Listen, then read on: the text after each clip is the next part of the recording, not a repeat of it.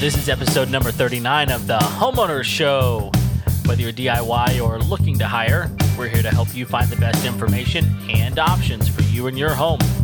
My name is Kevin Hackett, and here with me is Craig Williams. Hello, and welcome to the Homeowner Show. We are so glad that you guys could join us today. Wait, what are you looking at? I heard a ding. You heard a ding? Definitely heard a ding. There was some dingage going on there. His computer was on. Something is dinging. In all honesty, my mother-in-law was texting me on the computer.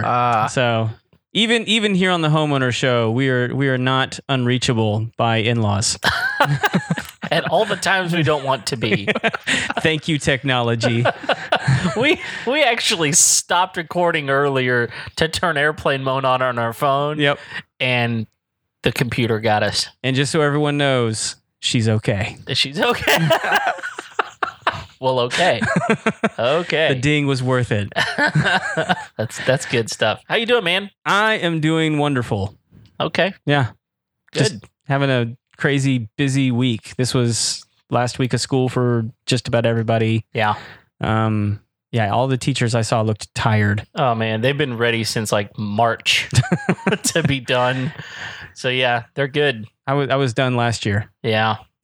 And on top of that, I mean, it's, we just came back from Memorial Day weekend, so it's a short week. Yeah, it's like a dumb time to like end school. Yeah. Like a little teaser right before summer break. Oh yeah, by the way, don't come to school one day, but then 2 days later you're done. So I'll just full confession. We just took that Friday off anyway. Oh. So it's good to confess every once in a while. what are they gonna do? Put me in kindergarten jail? I mean, I don't know. Is that a thing? No. Oh, okay. Well then no. They won't do that to you. So Well, so they gave me a little side eye though. Probably more side-eye than you think. They don't know that I don't feel shame about such things. You don't care. That's right. How are you? And I'm doing pretty good. We had a good weekend. We went down to the coast, which is not the most beautiful beach in the world down there, but it's a beach, and we had a lot of fun. We took our kids down, and we've got a camper. And so we stayed real close to the beach, and were able to do that. We did have one issue, though, while we were there. Our camper isn't the newest. In fact, I told my wife one day, I was like, have you looked around at the other campers here at the RV resort? She was like, yeah, there's a lot of big ones. I was like, yeah, I'm pretty sure ours is the oldest and ugliest. And she goes, yeah, I think so. I said, but ours is paid off. That's right. So that's really all that matters. But we had an issue. Last year we'd gone down there and our air conditioner just couldn't keep up. Yeah. It was miserable. And so, is she okay? Yeah. I don't think anyone else can hear the ding. Oh, no one else can hear the ding. Well, I mean, the we people can hear it. The people on the show can hear the ding. I don't think anyone else, like out in podcast land, here's the ding. I don't think so. Okay, well, there was a ding again. So anyway, She's still fine. she's good. I'm so happy. Yeah. So we got a new air conditioner installed, but our RV is so old that like apparently, some of the insides of this air conditioner, there's like a piece that goes on top, which is the air conditioner itself, and then there's kind of like the brains of the air conditioner. Yeah. That's in the ceiling. It's a very technical description you're giving us there. Brains. Yeah. Well, that's an important word. So the brains, and apparently it's so old that both needed to be replaced, not just one of them. And so we woke up one morning, there's like a puddle on the floor because this thing had been condensating on the inside of our RV. So we had to live the entire weekend with a bucket in the middle of the floor, so that we didn't have this massive puddle. I don't know that I would think to bring a bucket in the camper. Yeah, you kind of figure out what you need. You start bringing stuff that you even don't need, and then you find out you're really glad you brought it. I mean, I'm not going through my head of all the uses of a bucket. I mean, don't get me wrong. I can use a bucket. Yeah. I think of lots of uses for a bucket, but I just don't know in the packing process, I would be like, you know what? That bucket needs to come with me. So I actually had a real legitimate reason to bring it. So I don't know if you've seen it, but I've got this thing. It's the brand is Arctic Cool. Uh-huh. And it's a fan that sits on top of a 5-gallon bucket, and it's got a little a tube that kind of goes down in the bucket. You fill it with water, and it's got a mister on it. And so, if it's hot outside, you've got your own little portable mister rig. Nice. So that's actually why I had the bucket. I didn't never use it. It was actually really nice down there, so I didn't really need it. But I was really glad I had the bucket. And one time we had like more than one leak, and just because of the air conditioning unit was bigger than the bucket, so we had a bucket and a pot, like a cooking pot. And that one was significantly more annoying because it was like ting. Ting. I kind of like that sound. It's a little soothing. Yeah. So, well, funny you should mention campers and RVs and all that, because we have a really cool episode today about living the RV life. Man, I'll tell you, we have really, really enjoyed having our camper. And there have been moments whenever we've thought, what would it be like if we lived in our camper? And we know that there are people out there that do that. And it just so happens that we've got someone in the studio who is living that life. Yeah. So, but before we introduce him, I think we need to introduce somebody else. Okay. Because we have a special guest co-host in the studio tonight, Jared Williams over here. We've talked about Jared many times on the show before. We have. Yeah. Should I be concerned about that? Absolutely. Because it's all the truth. Yes, it is. So, but Jared's sitting in on the show, so we're going to have a fun conversation with him, with our special guest, Andrew Brockenbush over here. Yeah. From Beefy Marketing, and who has recently made the switch. Now, how recently have we made the switch? December 1 was when we started. So we're brand new. 6 months. Is it that? Whoa. Yeah. It feels quicker than that. It's been so much fun. It's been so much fun. So it's good and bad. Yeah. So, and part of the reason we wanted to have you on is I've known you a long time, and I was kind of watching you on, I think it was maybe Instagram, where you were, posting some pictures about, hey, we're making this big life change and we're doing this. And part of this is, we're moving into an RV. Yeah, we're getting out of whatever it is we were living in before, and this is a decision lots of people are starting to make. One of the things that they've been talking a lot about recently is they're building all these homes, but this big market of millennials who's coming up, they don't want to own homes. Yeah, they want to either rent them, or they want to live in an RV, or they want to Airbnb from town to town. They want options. Yeah, millennials are all about experience. Yeah, we just want to do stuff. Uh-huh. And I feel like sometimes a house or the traditional lifestyle feels like it ties us down. And so we just wanted to be able to change it and do something different. I like that you just owned the mantle. Yeah, I am a millennial. No apology. There are some of us that are on that bubble. Yeah, I'm definitely on the I'm not the snowflake millennial. just a regular old millennial. Yeah. Sound like a mud clod? I don't know. What is that? Yeah. So tell us a little bit about what precipitated your change, because this is a pretty big change to go from having a place, because I guess traditionally most people would have some sort of a homestead, right? Like whether it's an apartment or a house or a townhome or something like that they would call home, to move to having a completely portable. This isn't even like motorhome.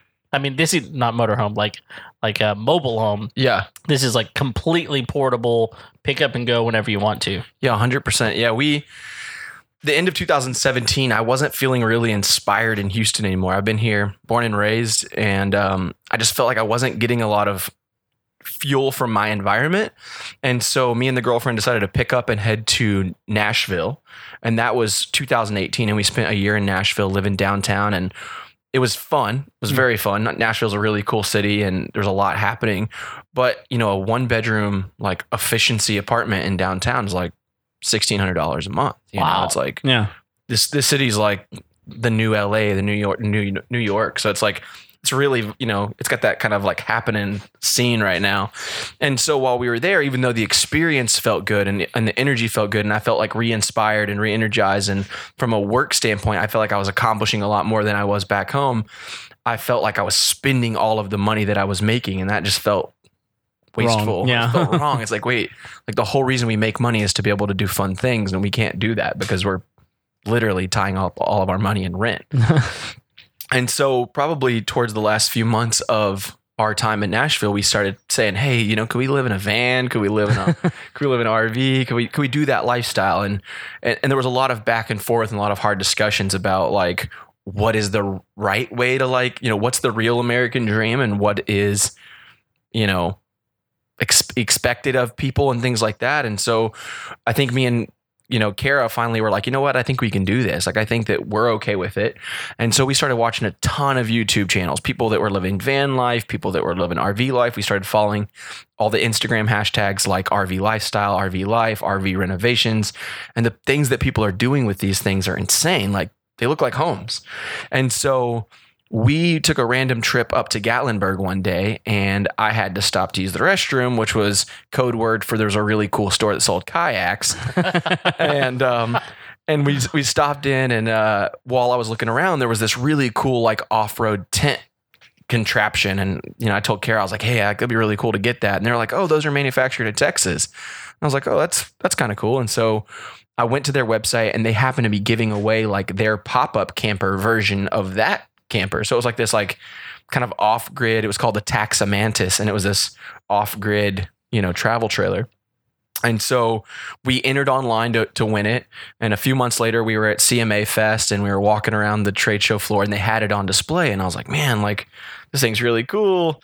And Kara was like, there's no way we can live in this. This is too rough in it. You know, like, this is, I don't. So what about it was really appealing to you? I mean, what were some of like the cool features? For me, it was just like, I think it was like the true, you know, like minimal trailer. Like, there wasn't much, like a cassette toilet or a cassette commode, which is like basically this like drawer that you use the bathroom in and you go dump it.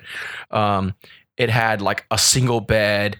It was very like open to the outside. So it had tons of like big open windows. All the windows opened up and like open to the outside, which a lot of like modern travel trailers, like the windows only open a few inches to get breeze in, but not like fully open.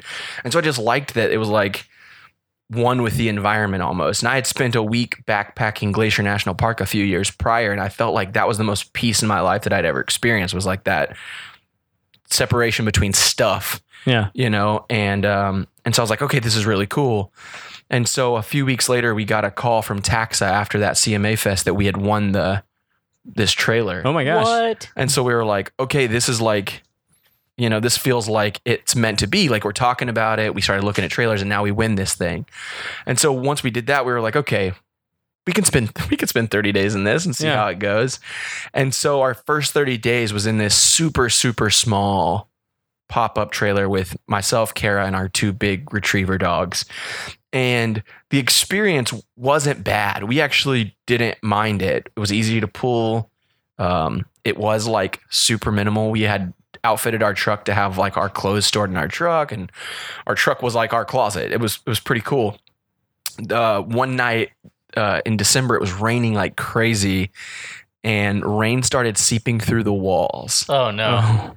And we were just like, we can't do this. Like, this minimal lifestyle is fine, but like, we just came from like a nice apartment in Nashville, and now we're like swimming in our bed. Like, it's like, And it's not a water bed. it's not a water bed. And so that was really the moment for us where we're like, okay, like, we're okay with this lifestyle, but we have to make a change. And so we went and bought a 29-foot like ultra light Forest River travel trailer, which is what we live in now. Mm-hmm. And you know, there's trade-offs. Like, I think we both missed that small trailer because it was really easy for us to like up and go. It was so easy to set up, but it also had like a little AC that could hardly keep up. And now we've got 2 giant, like, you know, ACs on the roof that keep the bad boy chill. You know, Do you have to use buckets? we actually do have a bucket, Oh, not for the inside of the trailer. Sorry about that. I mean, hey, our first trailer, we needed buckets, but no, but it's funny. You start learning, like you said, you have to kind of start learning what you need. But we started noticing that like the ACs condensate on the roof and they just like drip constantly. And our campsite was always soaking wet, like just water everywhere. So now we have a 5-gallon bucket that just like picks up the drip. And then like probably once a week, I go dump it down the drain. Ah. So it's silly. I mean, I don't really need the bucket. I guess I could just evaporate, you know, but it just bothered me. So yeah, we have a bucket. there you go. We have a bucket. You never know what you need. So yeah, that's how we got into the lifestyle. It was just like that idea that we could live a lifestyle where we could kind of go as we please and our money would be spent, you know, in experience versus just in rent. And I think the other piece for both of us was like, neither one of us had a ton of debt. We both have like the traditional millennial debt, like school loans and our car notes. Yeah. But beyond that, like we don't have like credit cards stacked to the ceiling or anything. And so we were like, if we could take, you know, $1,500 a month and put that towards, you know, student loans and things like that, we could be 100% debt free by like 33 years old or something like that. Yeah. You know, and that's pretty incredible because most young people carry student loans. I'd say anybody. My older siblings have student loans for their whole life, and they always talk about it like they will have them for their whole life. Yeah. And I was just like, I don't want to be like, you know, held hostage to like financial debt. Like I don't have to be. Like I think we choose to like live the lifestyle we want and allocate money the way we want. And my choice was like, hey, even if we live in an RV for 3 years, pay off all of our debt, and then go get a house, I'll still be happy that I'm going to come out with no debt at the end of the day. Yeah. So That's incredible. yeah. So did you guys trade in that other trailer for the one that you guys have now? Yeah, we did. So that was like a whole thing too. Obviously, we didn't get nearly as much as like the paper says it's worth, right? Like when you win something, the dealer says, oh, it's worth, you know, $33,000 and you go sell it and you get $17,000. Well, the challenge in that was because it was a sweepstakes, I had to pay taxes on the value on that bill of sale was. So I had to pay taxes on a $37,000 trailer on the top of the fact that like I have taxes on a company and my personal income and all that other stuff. So this tax year was pretty like sickening because of how much, you know, like, cause that's I think a common misconception too is like, oh, you won something, like it's free. It's like, no, really nothing really is free. Like that $37,000 trailer taxed at 25%, you know, Yeah. nearly $10,000 in taxes. Yeah. You know, that sucks. Now, do they, bad. and like, I think a lot of people don't realize they value those things so high so that they can get that money back. That's right. Exactly right. So like, you know, taxes were upwards of over $10,000 on that trailer. So it wasn't free. And then, like I said, I think we sold it for around 18. So when it was all said and done, we only made like, you know, $8,000, which really just, I mean, in a down payment on a new trailer just kind of gets absorbed in the nonsense fees of dealers stuff. So that wasn't fun, but I feel like I was still encouraged by it because of the fact that like we probably wouldn't have as confidently stepped out into the journey had that not happened. Like we were talking about it, right? Right. But we were still just like, well, then you win this trailer and it's like, okay, well, I guess we're doing this. Like, Yeah. you know, let's do it. So, I mean, like, it really kind of thrust you into that. Yeah. And Yeah. it really and we got into it like really, really bare minimum. And so that was cool because like, if we can live it at that, like if we can live it that rough for 30 days, like then everything else that we do is going to be a lot easier from then on out. So like, obviously what we have now feels like a mansion. Like really, I mean, we've got, you know, sofas, a table, TVs. Like we didn't have any of that in the first trailer we in. We literally just had water, a single burner stove, a bed, and that was it. Yeah. So, you know, now we have a full kitchen and oven and a microwave. And, you know, I mean, in those first 30 days, like we probably cooked on the campfire every single day, which was really cool actually though. Yeah. Like, I mean, I learned how to like, I can use a cast iron skillet now, like nobody's business. Dude, those are the best. Yeah, I was making sweet potatoes in the coals. Oh, I felt like a mountain man or something, you know? Now, I won't get this quote right, but there's a famous quote from Seneca that says like every so often you should live in such a way that you think is miserable and then ask yourself, is this the thing that I feared?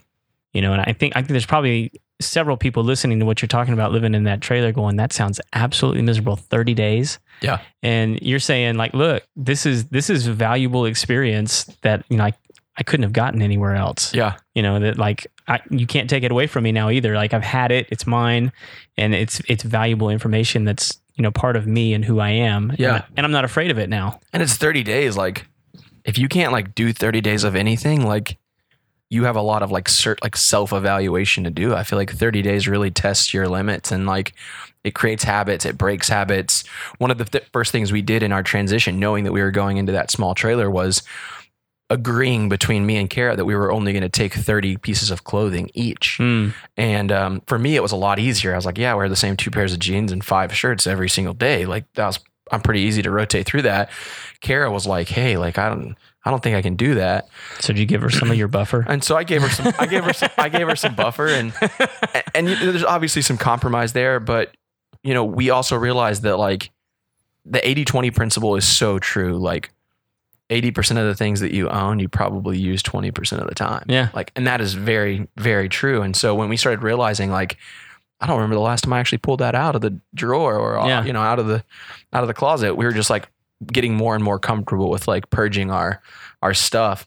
And what was super special about that to me was like every purchase going forward is so much more intentional because you're thinking about like what you have the ability to store, right? Like you have kind of this inventory. And so we agreed between each other, it's like, hey, if you want to buy a new shirt, we get rid of an old shirt. You want to get a new pair of pants, you get rid of an old pair of pants. And so like we knew that like when we purchased something, you know, where before like I would just buy it because I had the room to buy it and whatever. Now we're like way more thoughtful of like, if I buy this, where does it go? Where do I store it? How is it protected? How is it safe? And so I feel like even our purchasing habits have completely changed. And we've talked about like if we go back to an apartment just because of the fact that we want more room or whatever, I think that we would be completely changed the way we move forward, because we'd say, I don't need all those clothes. I don't need all those things. And like, I'm okay with what we had.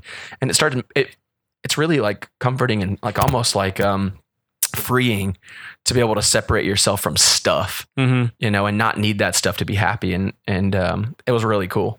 Yeah, you know, I've got a friend who lived the RV life for a year, and they kind of said the same thing. They said, you know, it's one of those deals where and they no longer live that lifestyle, but they said it really has challenged them to say we don't need all of that.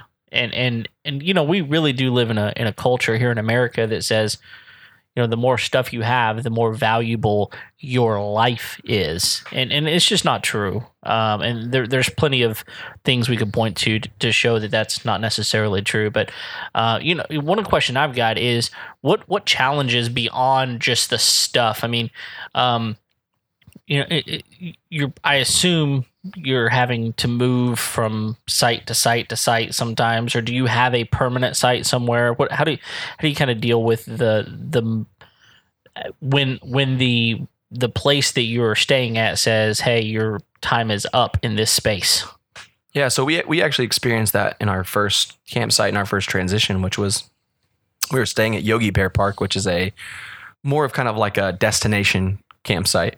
And so they only have permanent sites for a few months of the year, only during the like off season. So like, you know, November, December, you know, those kind of months. I think through January is when we were kind of kicked out. Because after that, they just get like inundated with, you know, tourists, right? Yeah. And so for us, you know, we were just like, oh, we kind of like it here. Like we feel like it's safe. We've kind of grown to like it or whatever. And then all of a sudden it's like the expiration, right? Like the timer starts or whatever. And you're kind of like, oh, you know, what are we going to do? And so one of the hard parts was like going and looking at all these RV parks that allow for permanent, you know, residency, I guess, if you will. And it's funny, Houston, as big of a city as it is, in like I wouldn't say inner city, but like in the like suburbia cities like Cypress and the Woodlands, there's not a lot of RV resorts, which is pretty surprising because this lifestyle is becoming way more popular. And the ones that we did come across were, they didn't feel safe, I guess is the best way to put it. Right. Yeah, like they felt like they felt like really rough, you know, parts of town and rough parks. And we were just like, we don't feel like we'd want to live in that. Right. Yeah.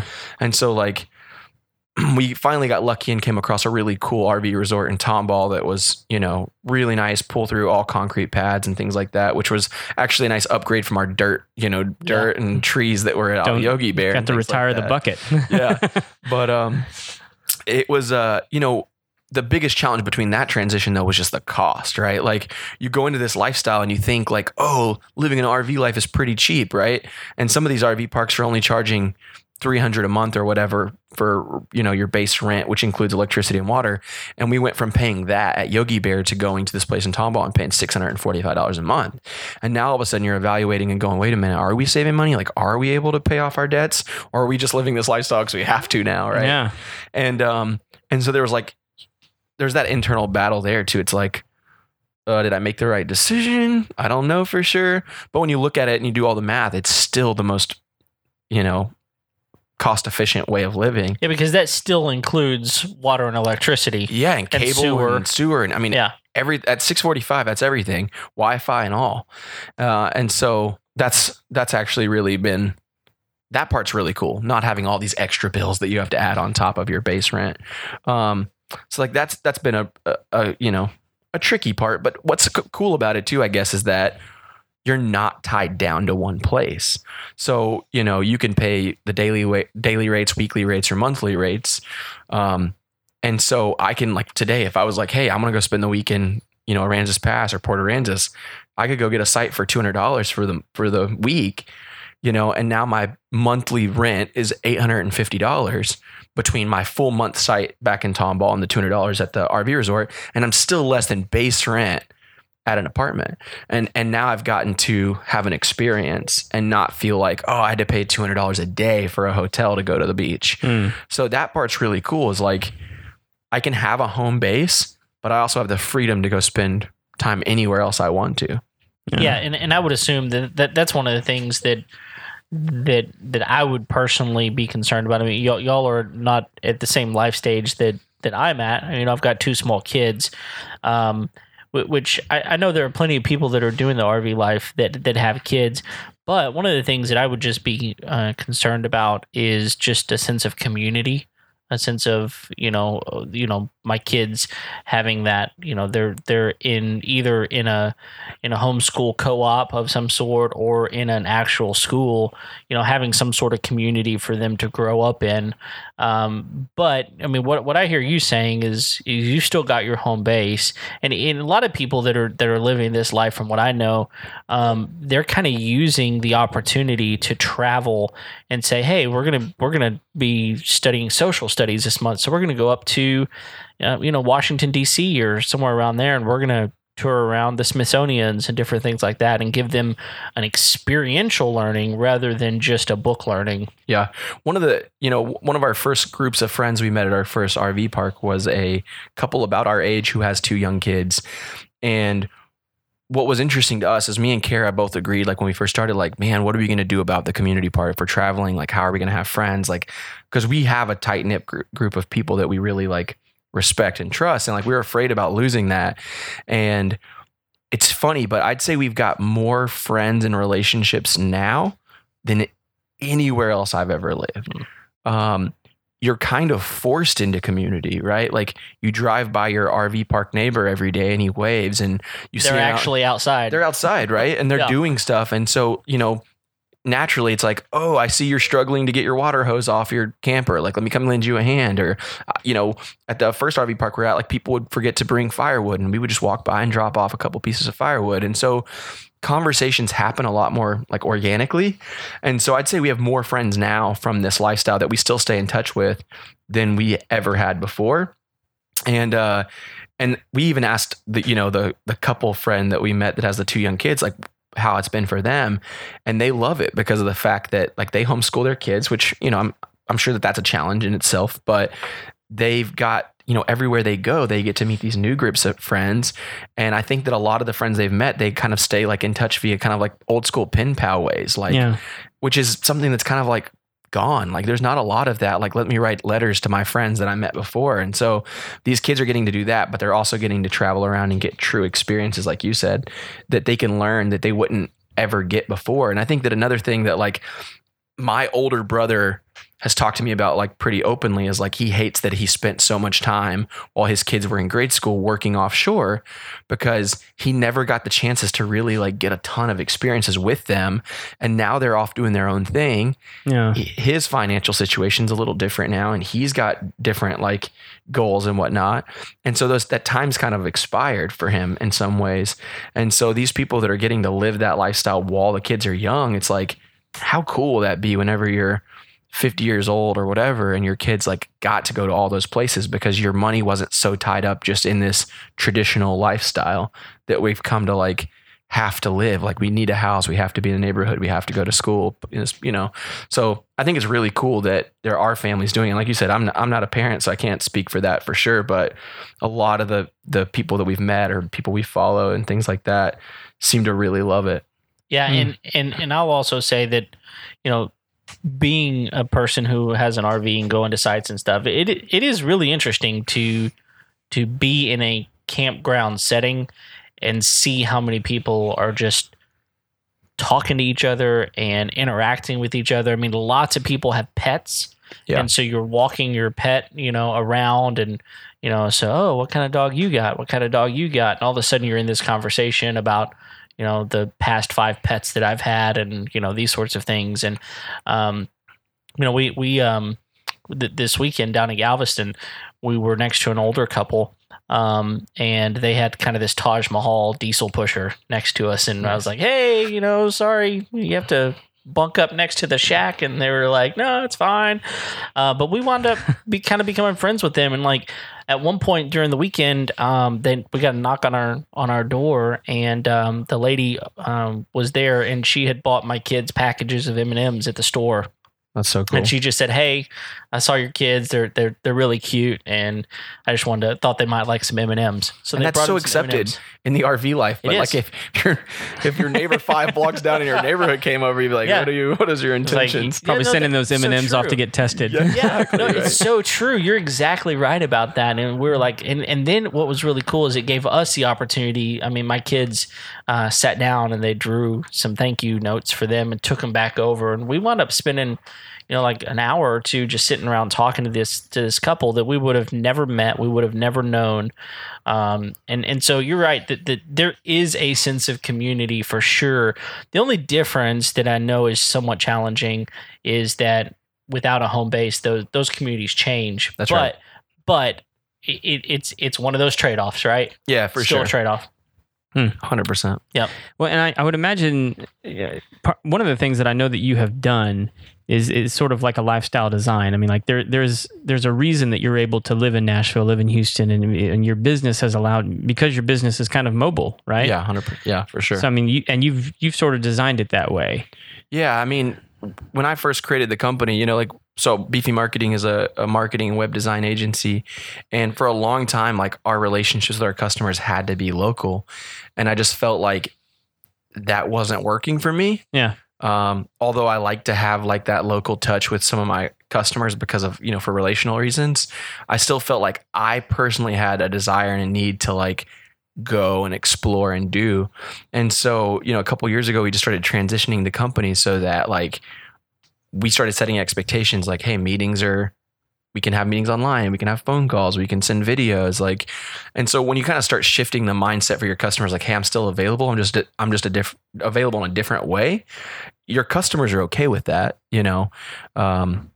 You just have to kind of create that expectation with them, and so by doing that, it's allowed me, like you said, to be able to up and go to Nashville and, you know, and grow the business there. We got several clients in Nashville, which was cool. Like, I didn't have to be here to make that happen.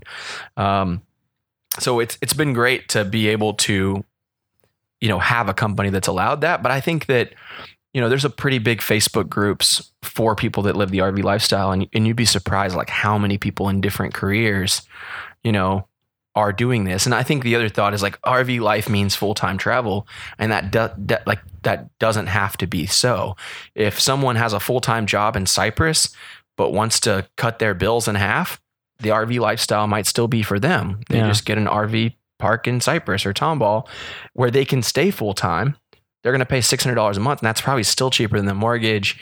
And again, that's inclusive of internet and cable and water. And, that was kind of the math for us, was like the base rent part doesn't scare us that much. It's when you add $100 in water and $200 in electric and $200 in internet and cable, where all of a sudden it's like, man, I'm paying over $2,000 a month for just maintaining this lifestyle, where now we're probably less than $1,000 a month just for living, and everything else is fun, really. Like, we can spend money on the things that we want, or we can put that money straight towards student loans and other debt.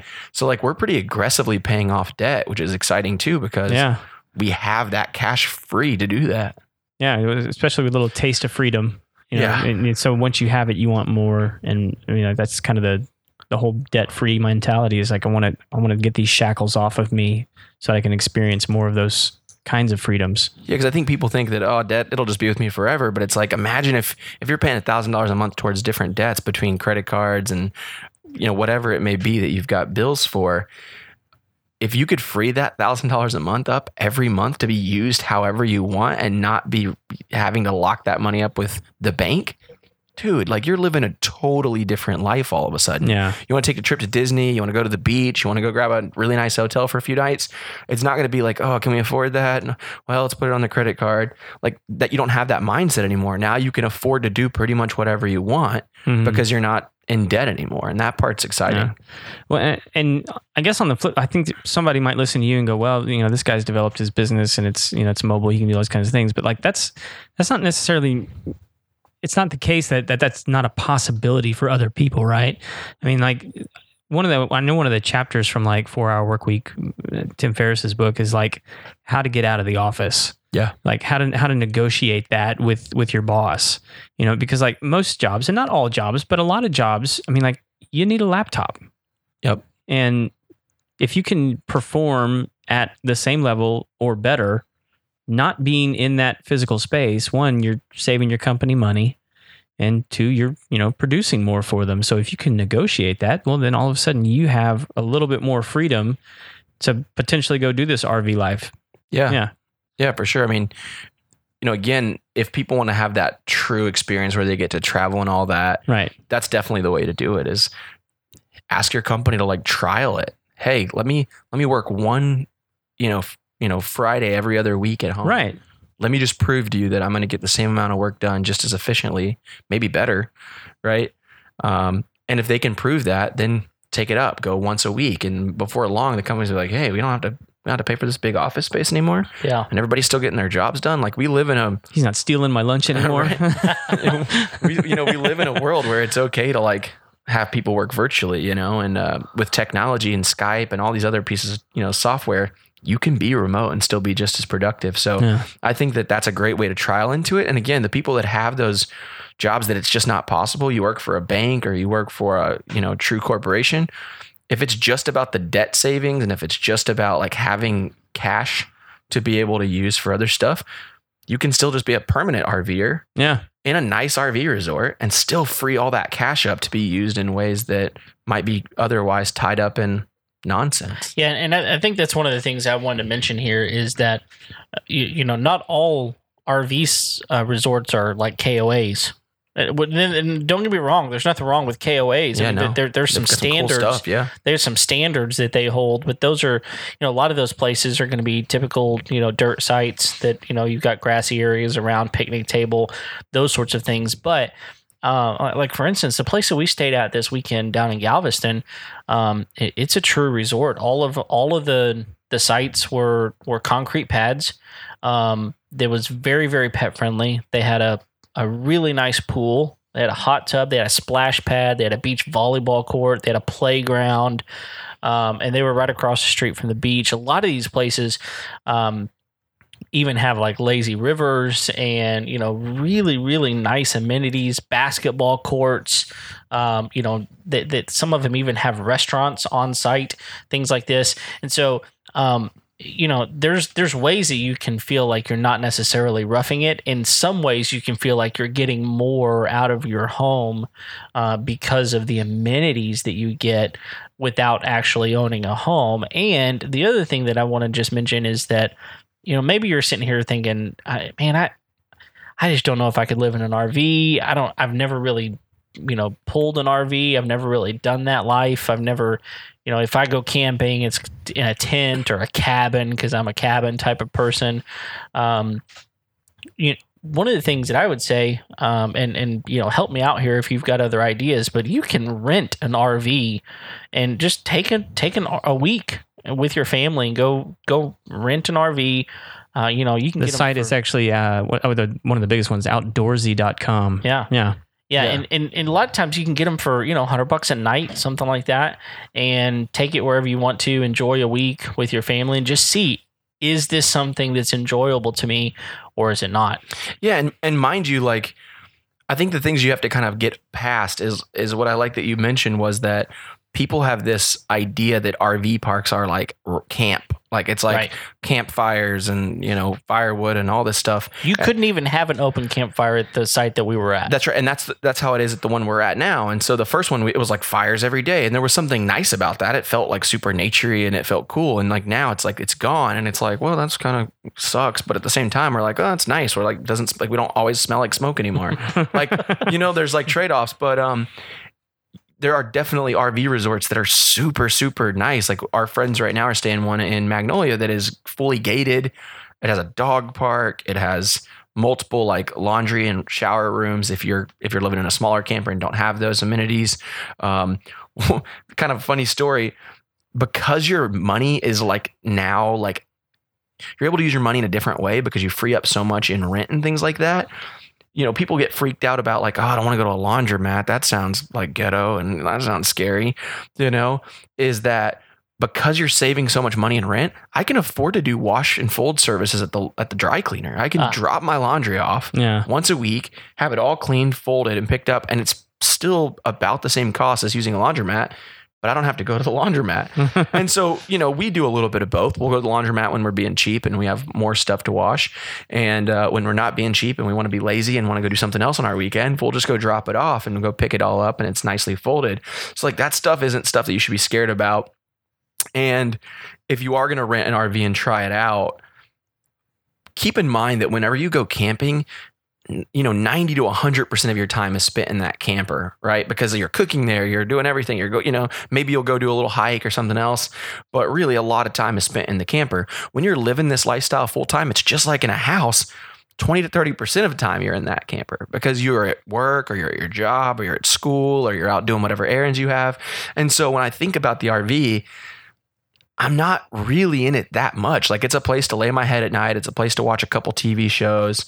But it's not where I spend all my time. And I'd rather be outside of the camper. And that's the other thing about living in a smaller footprint is it forces you to get out too, because you're like, oh, I'm cooped up in a big old house. It's like, well, I can go hang out in the movie room. I can hang out in the office. I can do this. I've got plenty to do on the property.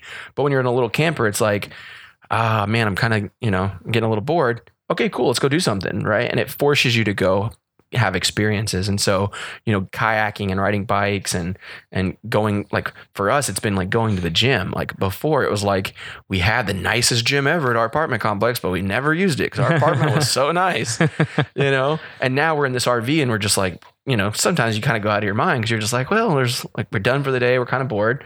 Well, now you go to the gym because it's something to do. And so it kind of forces you to be healthier. And so like even the cooking, kind of situation, you do have a smaller fridge in some campers. We have a smaller camper and although we have a good size fridge, it's not like, double doors, like right. a house.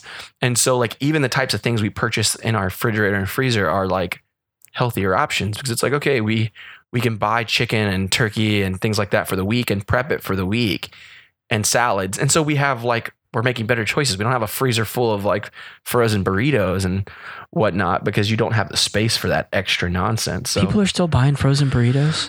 Man, frozen burritos fried and poured some cheese on them. Dude, I got a fat man heart over here. I just threw up in my mouth a little bit. So good. But I have to eat grilled chicken. In the burrito. Yeah, in the burrito. So I got a question. So like when I was going to buy my house, I had this like set of things that I wanted my house to have. So when you were looking for your RV, what were those things that, the have to haves, the nice to haves, or things that you definitely didn't want? So when we first got into it, like our dogs had been kenneled up to this point. Even though they're a little bit older, we just had kind of always felt better about having the dogs kenneled so they didn't tear things up. They're big dogs. And when we lived in that tiny little RV, we couldn't, like, there's no room for kennels. So the dogs kind of just slept on the little, like the floor area. And so when we looked for a camper, we were like, okay, we need a camper that's big enough for, you know, kennels if we wanted to do so, and really have a space that the dogs, like, we really thought way more about the dogs, I feel like, than ourselves. Like, we wanted space for them because welcome to parenthood. Right? And so we wanted a space that had room for them. We also, for us, there's so many configurations of campers, right? You know, bunk beds and all this other stuff. And for us, we felt like bunk beds at this stage of our lives would be kind of a waste. Like, we weren't going to use that. It would probably just end up being like a clutter for, junk. We also wanted a big bathroom. That's a downside of a lot of RVs, is that the bathrooms, even the big ones, are a little small. And so we ended up finding an RV that the bathroom was pretty huge considering it's a relatively small trailer. And so we've got a really nice shower and nice, bathroom sink and all this other stuff. And so for us, I think those were the important things. Like, if we're going to live in it, we want to have a nice shower. We want to have a nice bathroom. Our bed's a little smaller than I think we would have liked to have. It's a queen versus a king. Storage was a big deal for us. It's like, even though we don't have a lot of stuff, going from that first 30 days in something where we had no storage, we were like, it'd be cool if we had room to put our shoes and and things like that, instead of having to walk out every day to go like get your clothes out of your truck drawer. And so storage was really important for us. And so those were the big things for us, is just finding a place that had room for the dogs and storage. And now we don't even use the kennels for the dogs. That first 30 days really trained them to just kind of like hang out. And so now we can just leave and they'll hop up on the bed or whatever else. When they stay in the trailer during the day? And they do, yeah. And then about 2 days a week. So that's another cool thing in our situation was, in an apartment, because there is so much space for your dogs and there's like that level of like peace of mind that the AC is not going to go on, stuff like that. You'll leave your dogs there all day long and like, oh, they'll be fine till 11 and I come home and take them out. And when you take them to go play or go to the park or whatever, sometimes they get neglected in the sense that like you're tired. And if you're in an apartment and you don't have like a big dog park or whatever, it's just like, well, let's just take them on a walk and bring them back in. And that energy, like, they start to, misbehave a little bit in the house because they're just like, oh my gosh, I'm like bored out of my mind, just like we would be. Yeah. And so because we have so much cash, freedom now, 2 days a week, we drop them off at a doggy daycare and they get to just like play all day long.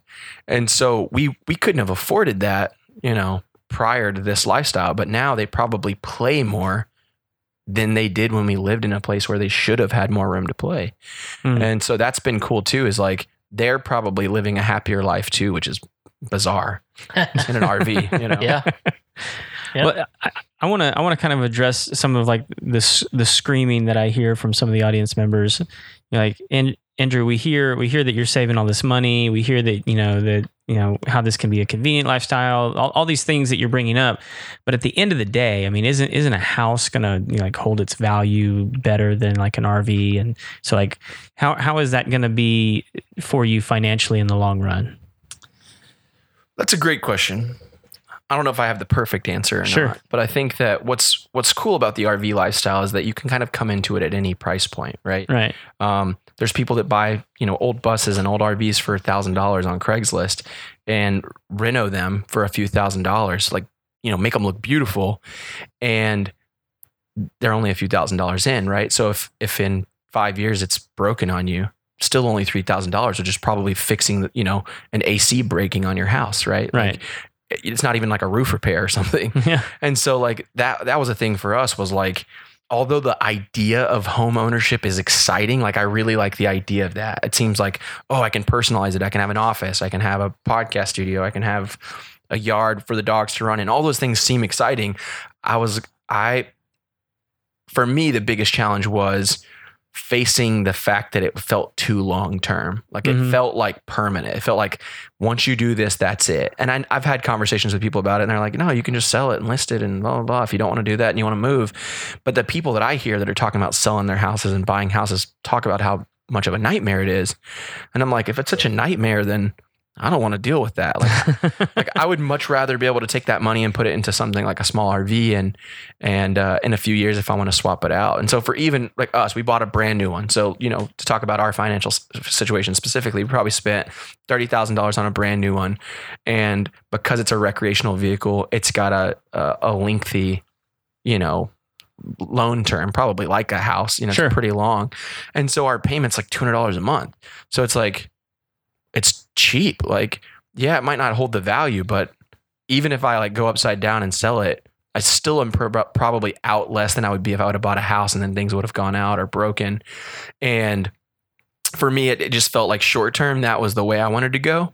Because we knew we could always get out, right? It's like working for a company and saying, you know what, I'm going to go try I'm going to go try something else. Yeah. And if it doesn't work out, if that job's always going to be there. Right. And so I think that that's true for me with like buying a house. It's like that lifestyle will always be there for me, but taking this opportunity while I'm young and don't have kids personally to be able to explore and go and save money and maybe even create wealth in the meantime is exciting, because I think that's for young people, a big challenge is buying a house, like coming up with a down payment like that. Like not a lot of kids my age or people my age have just, $20,000, $30,000 to drop a down payment. And it seems like some people my age that are getting houses are getting into these kind of, less than ideal FHA loans that are probably hurting them in the early stages of that home ownership process, right? Just because they're just pouring so much into just trying to cover that initial down.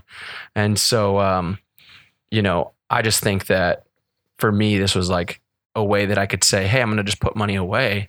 And if I decide I'm done with this lifestyle, hopefully I'll have the cash to just buy what I want, Yeah, I think you probably won like a lot of moms over when you said, I have enough money to have my laundry done for me. And folded. That's right. You're welcome, Mom. Yeah. No, it's true. That's awesome. Yep. So, well, what else? I mean, is there anything that we haven't discussed already that you think we should hit on? No, I mean, I think that you brought up a great point earlier, which is if this sounds exciting, if it sounds like something you could do, go to YouTube, watch some videos. Yeah. Start with van life and see how rough it can be. That's a great place to start. For me, it was like, okay, van life is not for me with two big dogs, but if people can do it with kids in a van, then I can do it in an RV, right? Yeah. And that was a cool place to start. And then Instagram, everybody's on Instagram. That's a great place to look too. Like you start looking at these RV renovation hashtags and you see what people are doing in RV, it'll blow your mind. Like my older sister has two older kids around 13 and 10. And when we told her about it and she came and sat in our RV and her husband and her kids came, they were like, wow, like they just felt like that financial burden relief. Like, even though they're a little scared about the idea of doing it with older kids that are connected in schools and like the fact that they've gotten comfortable with this big backyard and this big house, I think that they struggle to live that, right? Like it's tight every month. And if anything were to change it with their employment, that lifestyle will go away like overnight. And I think that that's a all too true scary reality that like that could be taken away. And so having this other alternative option where you can spend all that money on whatever else you want and just give your kids experiences and enjoy experiences yourself. And still you can stay in the town that you like, if you like Waller, stay in Waller. Yeah. Just you can do it with an RV. And I think that's another cool thing too with RVs that, I could briefly mention is that it also allows you the ability to own land, which I feel like land is one of the best investments you can make, right? Sure. And so instead of pouring all that money into a house with, your little block and your neighbors that are like arm distance away, you can buy an RV, buy a few acres and put that money that you were putting into a mortgage into financing that land instead. And while you're living on your land, you can slowly start building a house. And that's cool too, because all of a sudden now you've kind of allowed yourself to have something that maybe you couldn't afford while also living the typical neighborhood life. Yeah, I see a lot of people doing that now. They're using it as a vehicle to actually purchase land and set up, a pad and get that process rolling on a piece of property. They, had a house on it. They couldn't afford it. That's right. Yeah. So that's awesome, man. Yeah. And there's very few living arrangements that you can try before you buy right? And this is try a house out. Really? No, you can't. I mean, you can't be like, hey, I'm going to live in this neighborhood for a month and see if I like it, or if I like the commute that I'm going to have every day from this location. And traffic patterns change even at that, right? So, and to a certain degree, that's not true, really. I mean, because now we have, like Airbnb is allowing you to rent out by the week, by the month. Sure. And so you do kind of have this trial that you can do. It's really expensive to do that. Sure. But you look around, man, there's guys that are doing it. There's some of these guys that travel from city to city for their businesses and things like that. That's all they do. Yeah. Is there Airbnb in it, or VRBO and all these kinds of things. And they like it because they like what Andrew's saying, I get a different experience in every city. I don't own the property. If something goes wrong with it, this sucker has to fix it. Yeah. And if it breaks, I can just leave. Yeah. and that's definitely, more expensive way to experience trial or demo that area. But I think the other thought for me is you buy a house in your ideal neighborhood, and then your job changes, you get laid off, and you get moved somewhere else. Your drive changes. Well, now you're trying to commute there while trying to get your house ready to be sold, and you're trying to deal with finding a new house. And it's like in the RV life, you lose your job, you just hook up to your trailer and go to the new campsite that's closer, right? There's this ability to move your life a little bit more organically. You're not so locked down. And again, I don't think there's anything wrong with home ownership. I think at some point in my life, I would like to achieve that. I'd love to have land. I think where we were at in our kind of journey, it just wasn't in the cards, right? I didn't necessarily have the ability to drop a down payment. And I'm also young enough and impressionable enough that every neighborhood I see, I think is cool. So it's how do I decide? I feel like older people that have kids and stuff like that, y'all have pretty good ideas of my kids need this kind of school system and I need this kind of neighborhood and I need to be close to work or whatever. And for me, it's just ooh, that neighborhood's in the Woodlands. There's really good bars around there. Whatever, And it's just it's based, my house making decisions would be based on what best restaurant was nearby. Yeah. And so for me, I felt a little premature to buy a house where it could be in a year I'd be bored or, Well, and one of the things you mentioned earlier that I thought was pretty interesting is that, the reality is a lot of people who get into home ownership do end up living paycheck to paycheck because they feel like that is sort of the pinnacle of adulthood, that now I've arrived and all of my financial focus needs to be on this thing that I've now achieved, and I have to maintain, because if I don't, I'm not a success, But if that's your reality, if your reality is that from paycheck to paycheck, there's nothing left at the end of the month, it might not be a bad idea to run those numbers, to evaluate your life and go, okay, where am I actually at right now, and what would actually free me up to do the things that I really enjoy. Because for a lot of people who are living paycheck to paycheck, once those credit cards max out, once all those things, everything stops, and reality kicks in, and it's okay, everything has to be paid for now. And the fun time is over, so to speak. And it would be way better to have evaluated that situation and go, right now, this isn't for me. Yeah. But I could actually free up some capital. I could free up my finances by living like nobody else is living right now, living differently than what my expectations of adulthood was like. And don't be afraid of what people are going to think, because at the end of the day, people don't care, right? When we got into this, I definitely am I'm a bit of a prideful person. I've worked really, I grew up really, really poor. And so going into this lifestyle, I was very honest with my girlfriend and friends when I talked about doing this. I was there's nothing wrong with it, but I grew up in really rough trailer parks as a kid. Sure. And so I was I don't want to go into this lifestyle and feel like I'm just back to a trailer park. There was something for me that just and that's obviously my own personal experience that made me feel that way. But now that I've actually lived this lifestyle for a little while and I talk about it with people don't go, oh, you're poor, you live in an RV. Mm-hmm. People are pretty intrigued by that. Sure. They want to know why are you doing that? And when you can express that and you can share the reasons why, people get really excited about that. So I don't think you should ever feel ashamed about living in an RV. Like you said, the home ownership feels like this, the American dream, which, it has been for a long time. I don't think it is the only dream. I don't think it is the only way you can do things, which, I think is pretty awesome. Yeah. Well, cool.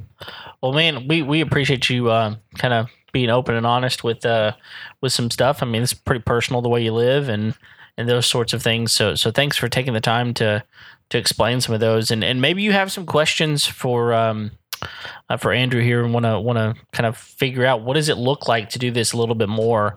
Maybe I'm intrigued, or maybe I'm just curious.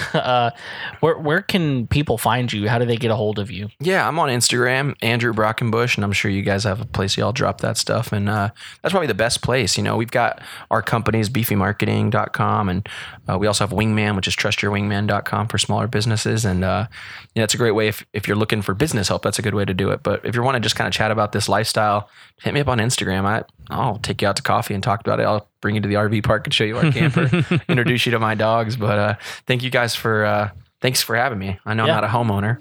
No, it's all good. I mean, and this is one of the things that Craig and I really are hopeful for with this podcast is just helping people understand what it means to own a home. And honestly, at the end of the day, you're still owning a home. Yeah. It is your home. It's just not a house. Yeah. And, it's different for everybody.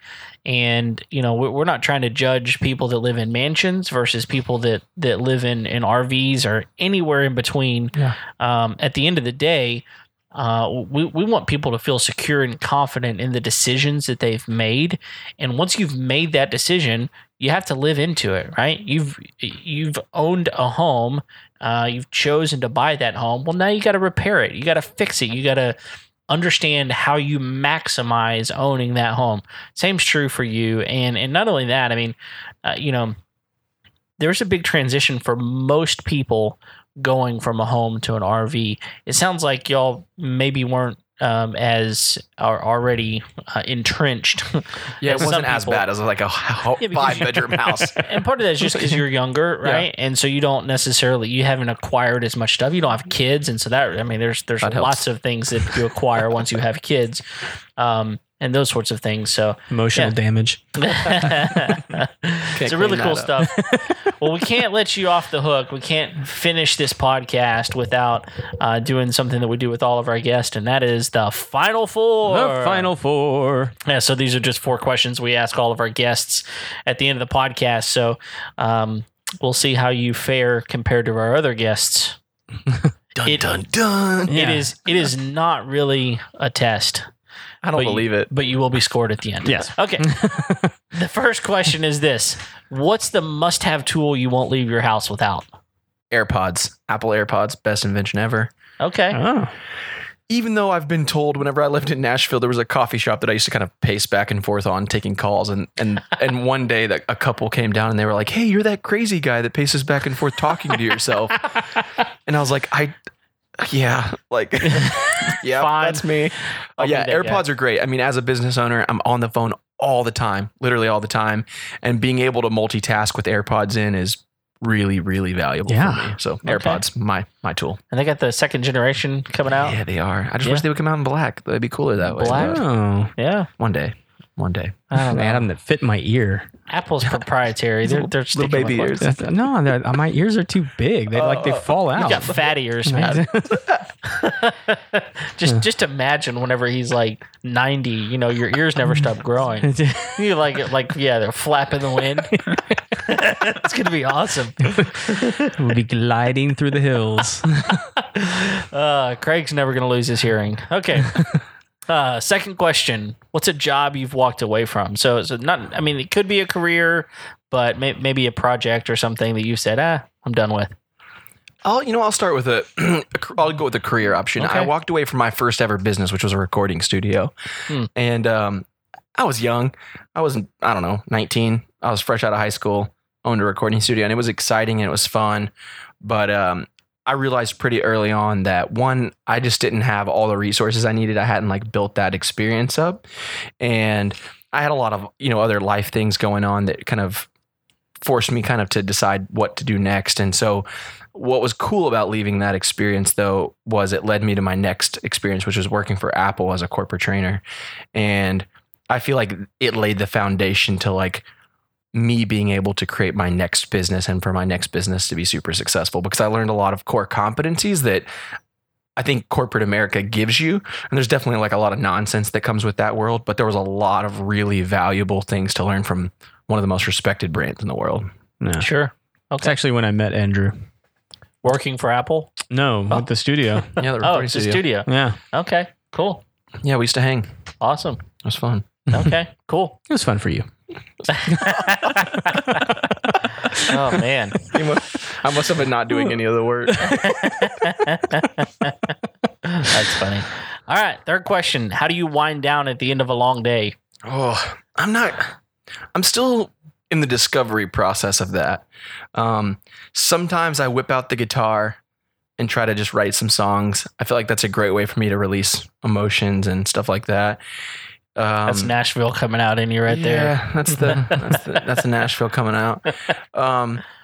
Beyond that, I'm still challenged with that. You go from living a life where like the therapeutic things you would do would be to go do the adventure things, and now you live the adventure things.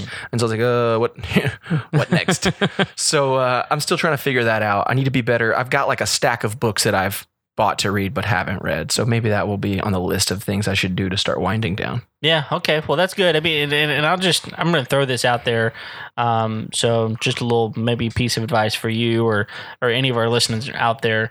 There's a reason that we ask these questions. And one of the reasons we ask this question specifically is because, Craig and I just kind of, we're under the impression and we feel very strongly that life can really get to you. I mean, if you don't find a way to just decompress, then you're going to bottle it up and it's going to come out the wrong way, the wrong time to the wrong person. Create more unhealthy situations. Yeah. And it can turn itself into stress. It can turn itself into anxiety, and you can have physical ailments from it. You can have mental ailments from it. And so, if you're the type of person that you're in the stage where you are, I mean, find that thing, whatever it is. I mean, it can be lots of different things. Find the thing that you go, you know what? Not meth. No. Okay, maybe there are a few limits. Let's stay within the realms of legal. Okay, and also things that won't get you divorced. But just find that thing and figure it out and do it. Yeah. So yeah. All right. Last question. What's one of the best pieces of wisdom or advice you've ever received? And if your answer is not find a way to wind down at the end of a long day, then you are wrong. Wind down at the end of the day. That's a great piece of wisdom or advice. Best I've ever received. Best ever. It's a great answer if you can tell me what that thing is. Oh yeah, there you go. Then you win. There you go. One of my first ever jobs, my boss told me, if you ever tell me that's not your job, I'll tell you it's not your job anymore. And that really stuck with me because it meant, that it doesn't matter what on paper you're supposed to be doing. Like we should be willing to like step up and help it anyway.